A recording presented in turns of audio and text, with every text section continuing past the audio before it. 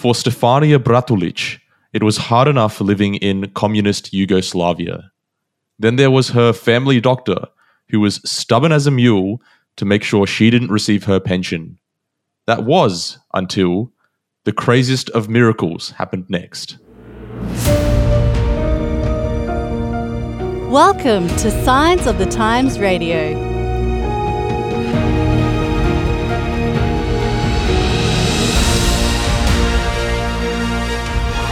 Signs of the Times Radio is back for another week, and this time around I have an awesome guest whose name is Danijela Schubert.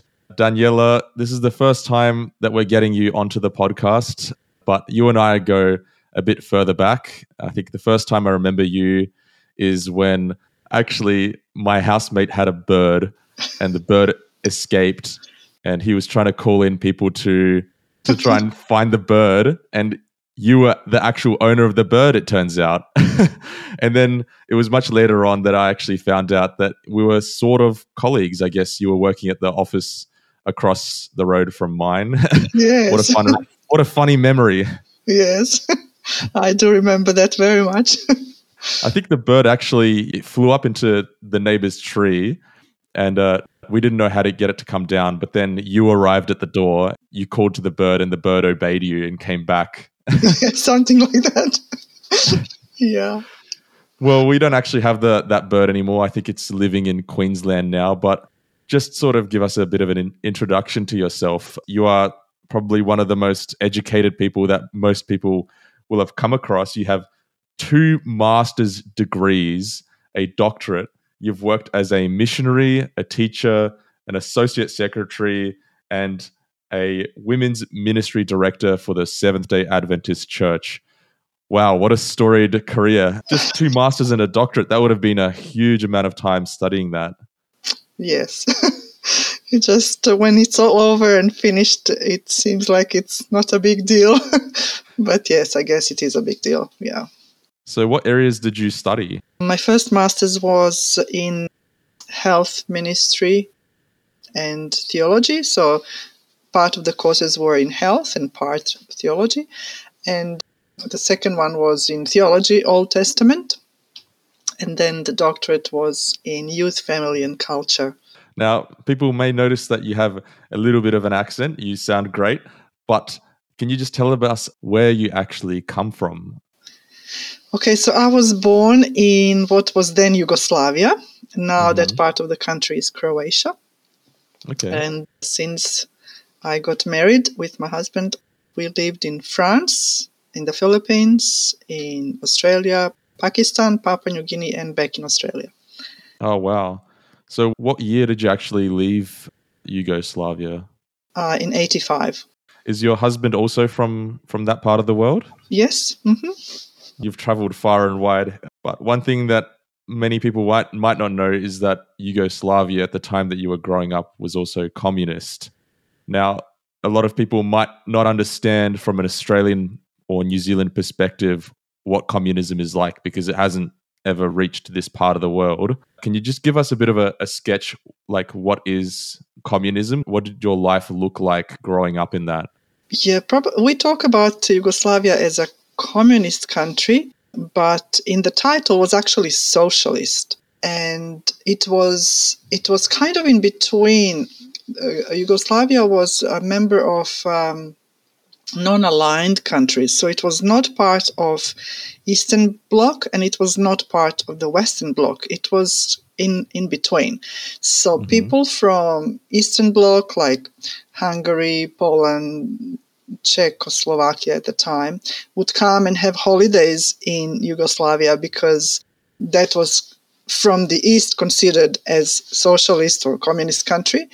But also people from France, Germany, Italy would also come and have holidays in our beautiful Adriatic Sea because our country was not considered communist the same way, as Eastern Bloc. So we were kind of in between, and we had much more freedom than some other countries. Like as a child, I went to Italy many times, while other countries that I mentioned before, they were not allowed to go to Western countries. Yeah. So it was a bit different, but it was definitely a socialist system where everybody is supposed to be the same, like people are all supposed to have the same rights, the same benefits. But people are people, and even there are some who had more benefits than others. But yeah, it was an amazing place to grow up in. Like we all had free schooling, free medical services, which was really great. Yeah. Is it true that in communism also, what was it like with owning of property? If you had an apartment, was it actually just owned by the state, or were you able to own your own properties? You were able to own some properties. Much of properties were state, and when the government took over, a lot of properties were appropriated. So many people lost their properties if they were larger of a certain amount. But yes, you were able to own property. However, private ownership, private businesses were kind of looked down upon, but they were allowed. Wow. Incredible stuff. That would have come with its fair share of challenges. And that's actually one of the ones that we're getting you on for, because in this month's Signs of the Times magazine, you recount an experience that your mum had.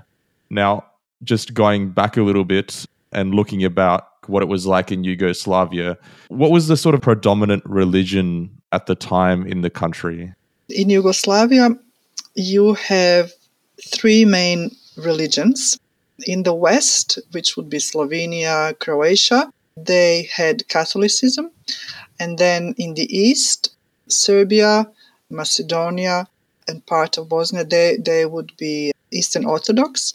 And then Bosnia mainly had, they had mix of three, but they were also quite largely Muslim. Nevertheless, all of those religions were very suppressed during the time of communism. So you were not really supposed to believe, because as a communist, you don't believe in God. There is no religion. So although we officially had rights to meet, the stigma that you get in society because of that is huge. And you could not get certain jobs, you could not finish certain schooling if you were not part of the Communist Party. Yeah. Wow. Now, you recount an experience, or a series of things that happened around the 1960s to your parents. So were your parents prescribing to any one of these religions that you just mentioned? My dad did not. If anything, he would be Catholic, but he did not go to church. My mom, who was a devout Catholic, she searched for a different faith. It was her dad who told his children that Catholic Church is not the right church, and that Sunday is not the right day to worship, and that they should search for the right church. And my mom was the only one of the children who actually took that very seriously and went and searched for a church that is not worshiping on Sunday. And so she found a Seventh-day Adventist church and joined that church, and struggled really, because not only was her family against that, but government too. Yeah, so it was very difficult time to make that kind of choice, but my mom felt that this is so important, and she was willing to pay the price. Yeah, so what was it like for that church at the time? Were they meeting in secret, or were they allowed to meet, but it was just they were frowned upon by other people in society? They were allowed to meet, but they were frowned upon by society. Yeah. So what sort of challenges, apart from obviously, what you mentioned with your family, your uncles and aunties looking down at her, what other sort of challenges did she face by doing that big switch for her? Well, my dad, who she was married to, was not happy at all with that. I think that he burned her Bible once. When she would visit her mom, would on purpose cook meat that my mom refused to eat, and there would be arguments The other people also had problems like in schooling. I remember my mother-in-law saying how when she went to school, primary school, she would be stood at the door and the teacher would tell other children as they walk out to spit in her face because she worships on Sabbath. My sister was telling me that her teachers, because the school was on Sabbath, so you missed classes, and then teachers would on purpose give special assignments so that you are not able to do them, and so you get a bad grade when you come to school on Monday. And they also prohibited other children to give you those assignments, and they were saying that if they give you those assignments, they are going to be punished also. And my sister, she has amazing experience because one of her classmates went against that, and she did give my sister those assignments that they received on Saturday. And my sister got good grades, and the other friend got good grades too. Crazy. For your siblings, because they were already born and alive and in school at the time that your mum decided to make this commitment to the Seventh-day Adventist Church, were they fully on board with that at the time? Because of the challenges that they were facing around it at school, were they a bit hesitant? Like, have you ever talked with them about this since then? They were small, relatively small at the time. So, kids just go along with mom. It was really difficult for my brother, maybe more so than for my sister, because my brother was somehow aligned to dad, and dad was against, and dad was an alcoholic, and my brother became an alcoholic and actually died fairly young from alcoholism. But my sister remained very firm in faith, and she's still today a very firm believer. At the same time as all of this was happening, there was another thing that was also going on, which was your mum's health, right? And your mum was trying to get an invalid pension, right? Can you just explain how that sort of worked under the government system there at the time? So in communist government, they wanted to have equal rights and equal opportunities and that everybody would do well. So from that perspective, it was possible to receive an invalid pension at the time. And my mom requested that. But for some reason, this doctor who was the head of the committee that would recommend such pension for her was just adamant that he is not going to give her that recommendation. I'm not really sure why, but he was just so against. And every time she gave her papers, it was rejected, and the government allocated doctors. They would follow what these doctors said. Like, he was her doctor, and he was also the doctor head of that committee. And whenever he would give her a certificate that she is not fit to work, he just would not give her that. Just would not. And she was at the end of her wits, what to do. She was not able to work. Her spine was really caving in.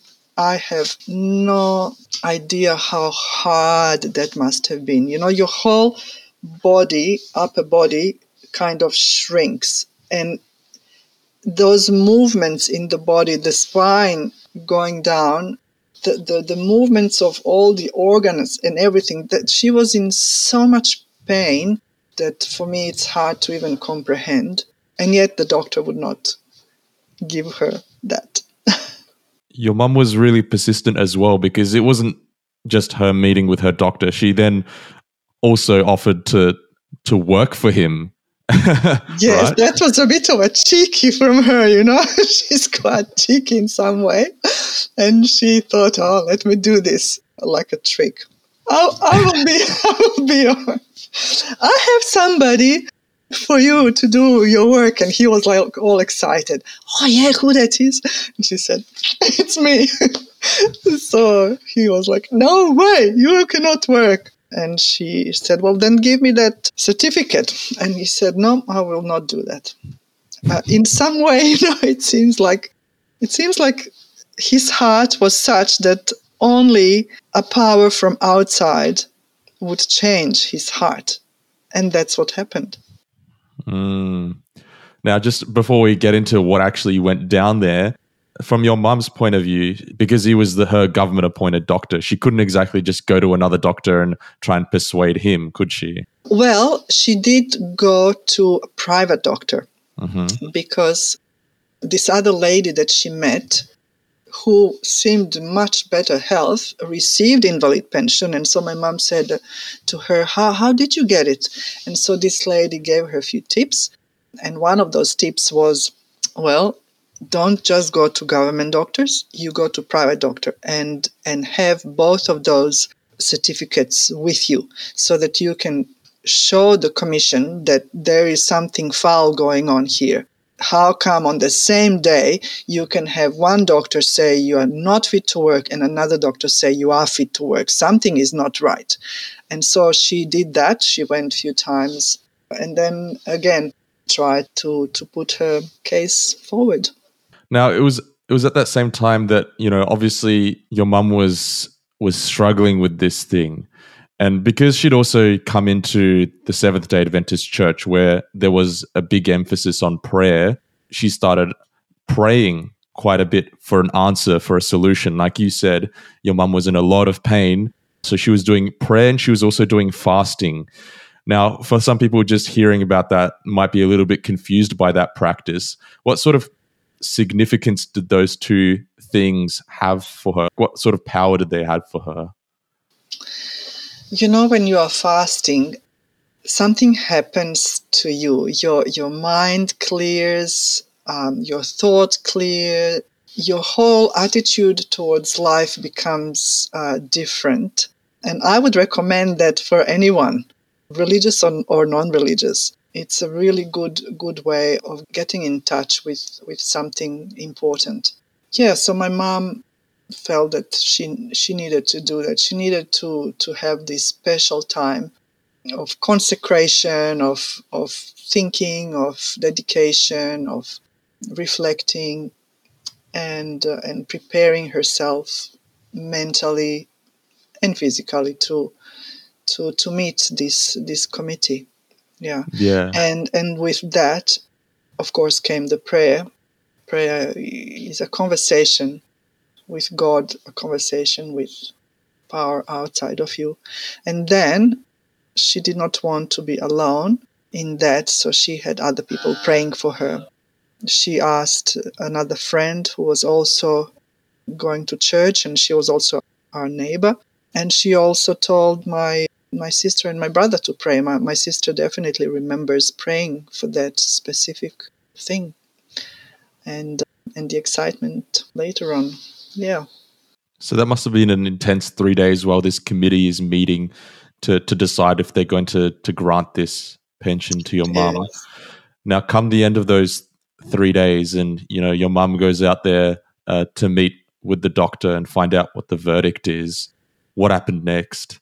So the 3 days she prepared beforehand, and then on the day was the day when the committee met. They had all the paperwork, and then they physically examined her and interviewed her, and then she was part of those deliberations somehow, because she remembers hearing the head doctor speaking very much in favor of this decision to give her invalid pension, and she was surprised to hear that he is speaking in her favor when he vowed he is not going to give her that pension, that recommendation. What did the doctor describe as his reasoning for then deciding to grant her the pension? At the committee, there was no possibility for my mom to check with him how come this changed. She was just listening and being amazed that this is what's happening. He went ahead and supported her medical situation. Basically, he was telling the truth. He was telling the truth. This is what the situation is. That's what was the truth. What he decided before, that he is not going to speak in her favor, that would not have been truth. But this time he did speak truth. But it was later on that my mom found out why. Your mum, first of all, would have been shocked there because he'd been telling her that it was going to be a no and then it became a yes. Like, that just comes out of nowhere. Was your mum shocked and surprised by that? Yes, she was. Yeah, she was. Although, it's amazing to witness in front of your eyes answer to your prayer. So it's really amazing. So when did she actually have the opportunity to talk to Dr. Hang on, I'm going to try and pronounce his name correctly, Dr. Bilanovic, and ask him about why he granted this decision? So it was the next day that she went, because on the day the committee met, but all the paperwork was not finished. So the next day my mom went to collect the paperwork, which she then submitted to government, and government simply started sending money.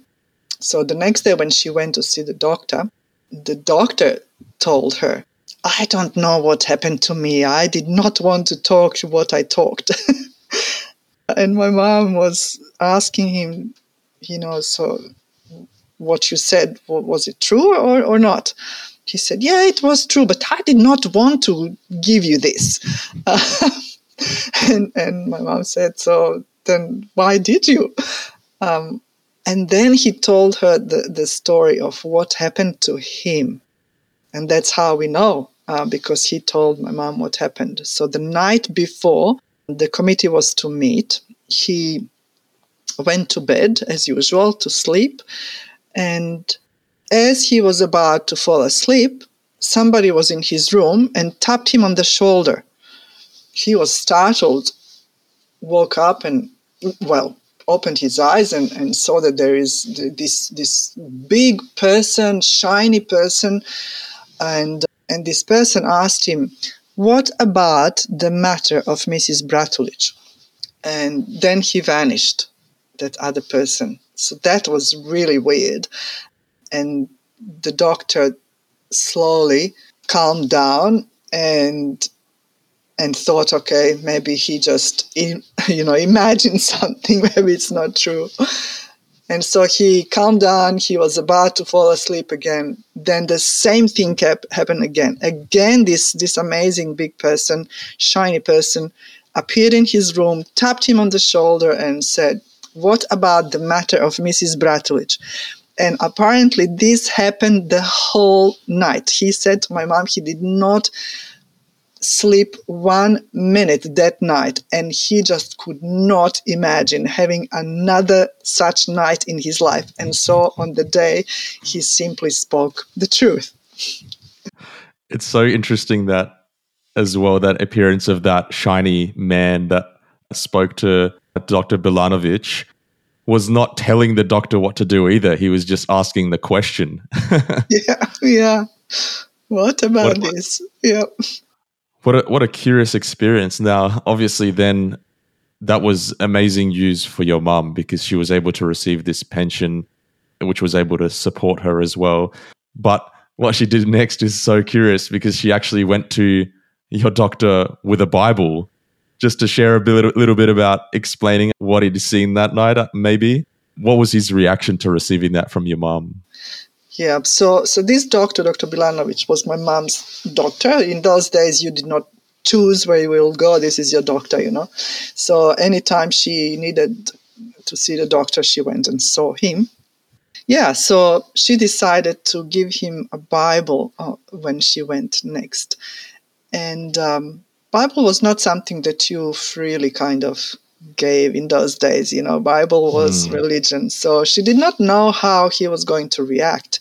So it took a courage from my mom to actually bring the Bible to him. But his reaction was amazing. He saw the Bible and he just took that Bible to his chest and was just amazed. He said, "Mrs. Bratulich, you gave me the Bible." He was just so grateful to have Bible. Yeah, I'm sure that he was a very staunch communist, being a doctor. So, yeah, it was not easy for him to get a Bible. And I think if he was even seen to go and purchase a Bible, that would not have been a good thing. But he received it from a patient, so it was fine. And he seemed to be really delighted to have the Bible. And your mum, now having received that pension, she was still attending the church, and obviously her faith would have been stronger than ever, knowing that one of her prayers was answered. What did she do after that experience? It was a change that happened to our whole family, not just my mom. My brother and sister remember how from then on we had much more food available at the table. We had things that we could not ever afford before, and everybody was really grateful. My mom was so careful with money and how she does things. She was, an environmentalist before I even knew there is such term, and minimalist and saving and recycling and all of that. I grew up with mom who did all of that, and it helped us to have food on the table. And not just for me personally, my mom was able to pay for my school fees when I went to private school, and she was amazingly faithful to God. With her offerings, she was able to help many people. She was lending money. I could not imagine how can somebody with such little pension be able to help others, but she did. Amazing. Yeah. For you growing up as the third child, now obviously as we mentioned before, like you've got those two masters, a doctorate, and you've worked in so many places around the world preaching God. Was it your mum's faith that inspired that? And what has she meant to you in the fact that she's been so steadfast in her belief in God to even do these sort of risky things in Yugoslavia? What has that meant to you? She has definitely been a role model. The way she raised me up, the strictness with which she raised me up, made a very firm foundation on my character. And her faith and her prayers for me have kept me going for the rest of my life, really. And the last maybe 20 years, I remember how encouraged I was with my mom and the way she saw the world, the way she was happy with her life, the way she told everyone about Jesus, the way she dealt with people, how she treated children. Yeah, she was just unbelievably great model. In her local church, some people call her, "You are our legend." And she really was, yeah. I see a lot of similarities between your mum and my mum, actually, because like you mentioned there was the Eastern Bloc of communist countries in Europe, and my parents actually grew up in one of them, which was Poland. And so my mum came into the faith, like Poland was a predominantly Catholic country, and a friend introduced her to the Protestant faith through the Seventh-day Adventist Church, and she began to read into these parts of the Bible that she hadn't really thought much of before that, and started discovering all these things and decided to become a Seventh-day Adventist. And her parents did not accept that because they were staunch Catholics at the time. They kicked her out of the house. And at the exact same time that this was happening in the 1980s was when a state of war was declared because the Russians were on the border and stuff. So you had to declare which household you were a part of. And my mum actually was like staying away sort of illegally with other people because she'd been kicked out of her own home and people were taking her in and stuff. And she was so defiant that she was happy to make that stand for her faith. All these years later, she's in Australia now, and is able to practice her faith freely, and her relationship with her parents never really got better. But she's a firm believer in that, the fact that she made the right decision in that moment. And also, for me, hearing all the stories about what communism was like there in Europe, I can just imagine in my mind what it would have also been like for your mum. But also, I'm just wondering for you, growing up in the midst of this situation, was it difficult for you growing up as well? Like you mentioned for your siblings how it was in school. It obviously didn't get any better because communism was around for much longer while you were growing up. What was the experience of growing up with faith in communism for you? So I would say that in some way I was much more sheltered because as the years went, the communism was less and less firm, and in 90s it actually pretty much vanished. Civil war happened, and the whole Yugoslavia went into pieces, and now you have all these different, at that time were republics, now they are all separate countries. So you have Slovenia, Croatia, and this is what people know these days. So I did not have that much struggle growing up in a communist country.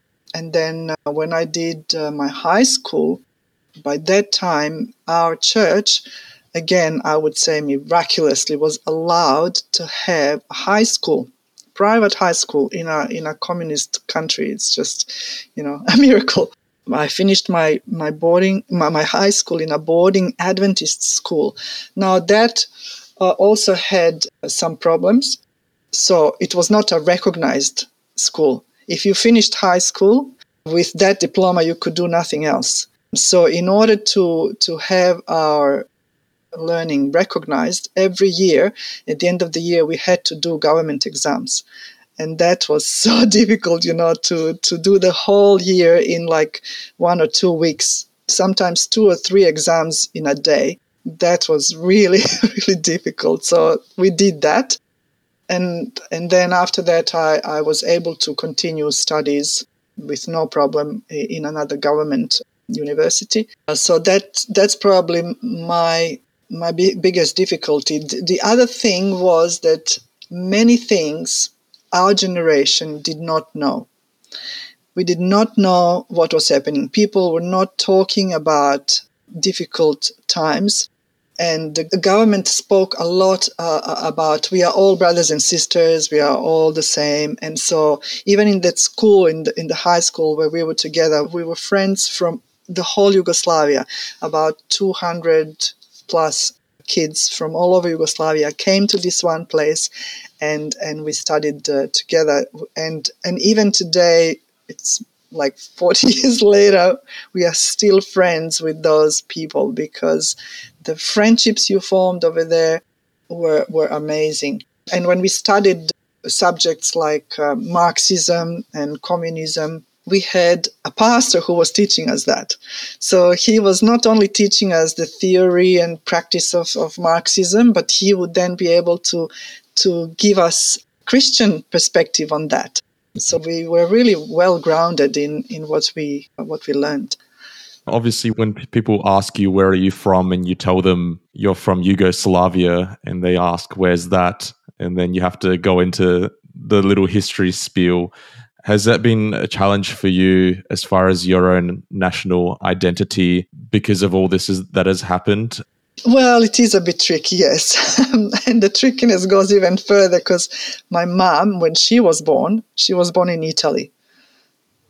And her mother's tongue, official, was Italian.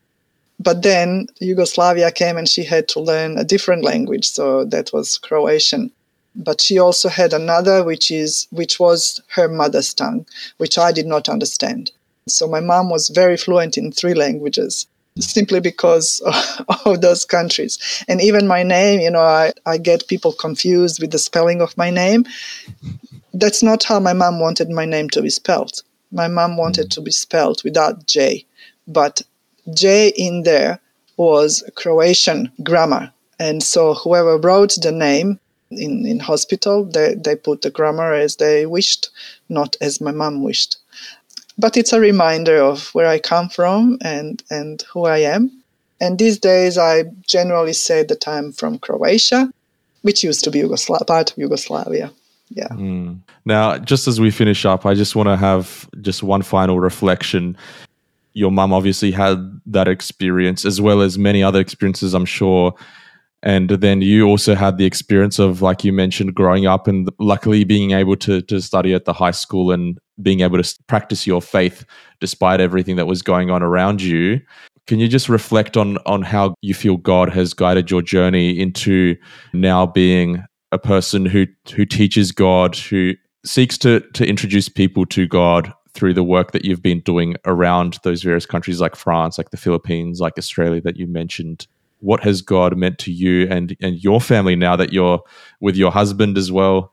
What has he meant to you? I believe that God has looked after me in so many different ways, from birth till now. There are many stories I could be sharing, from starting how I was born and when, and what are the accidents that I had where I could have died, both when I was small and later on when I was married.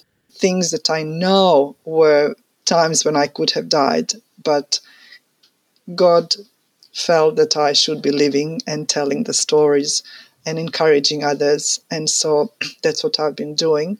And it has not always been easy. I feel that the forces of darkness have really worked hard on me. I have been struggling with negative thoughts and depression for many, many, many years. But all through that, I come back to God always. And I know that He is loving me, that He has a special work for me, and that He is blessing other people with me. So, yeah, I am really blessed to have had the life that I have had. I could not have imagined anything like it. So God's way and God's plan for my life was way beyond, way much more beautiful and amazing than I could have ever imagined.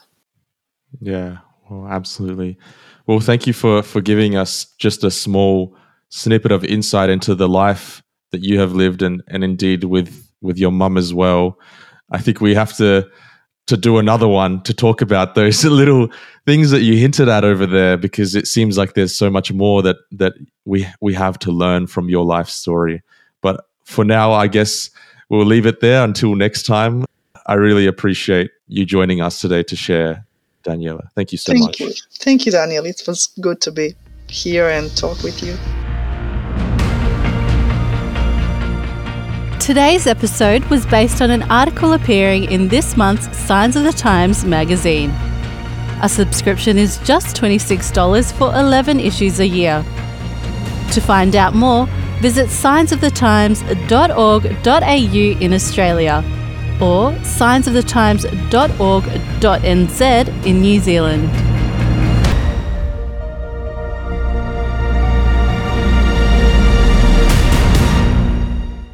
This is an Adventist Media podcast.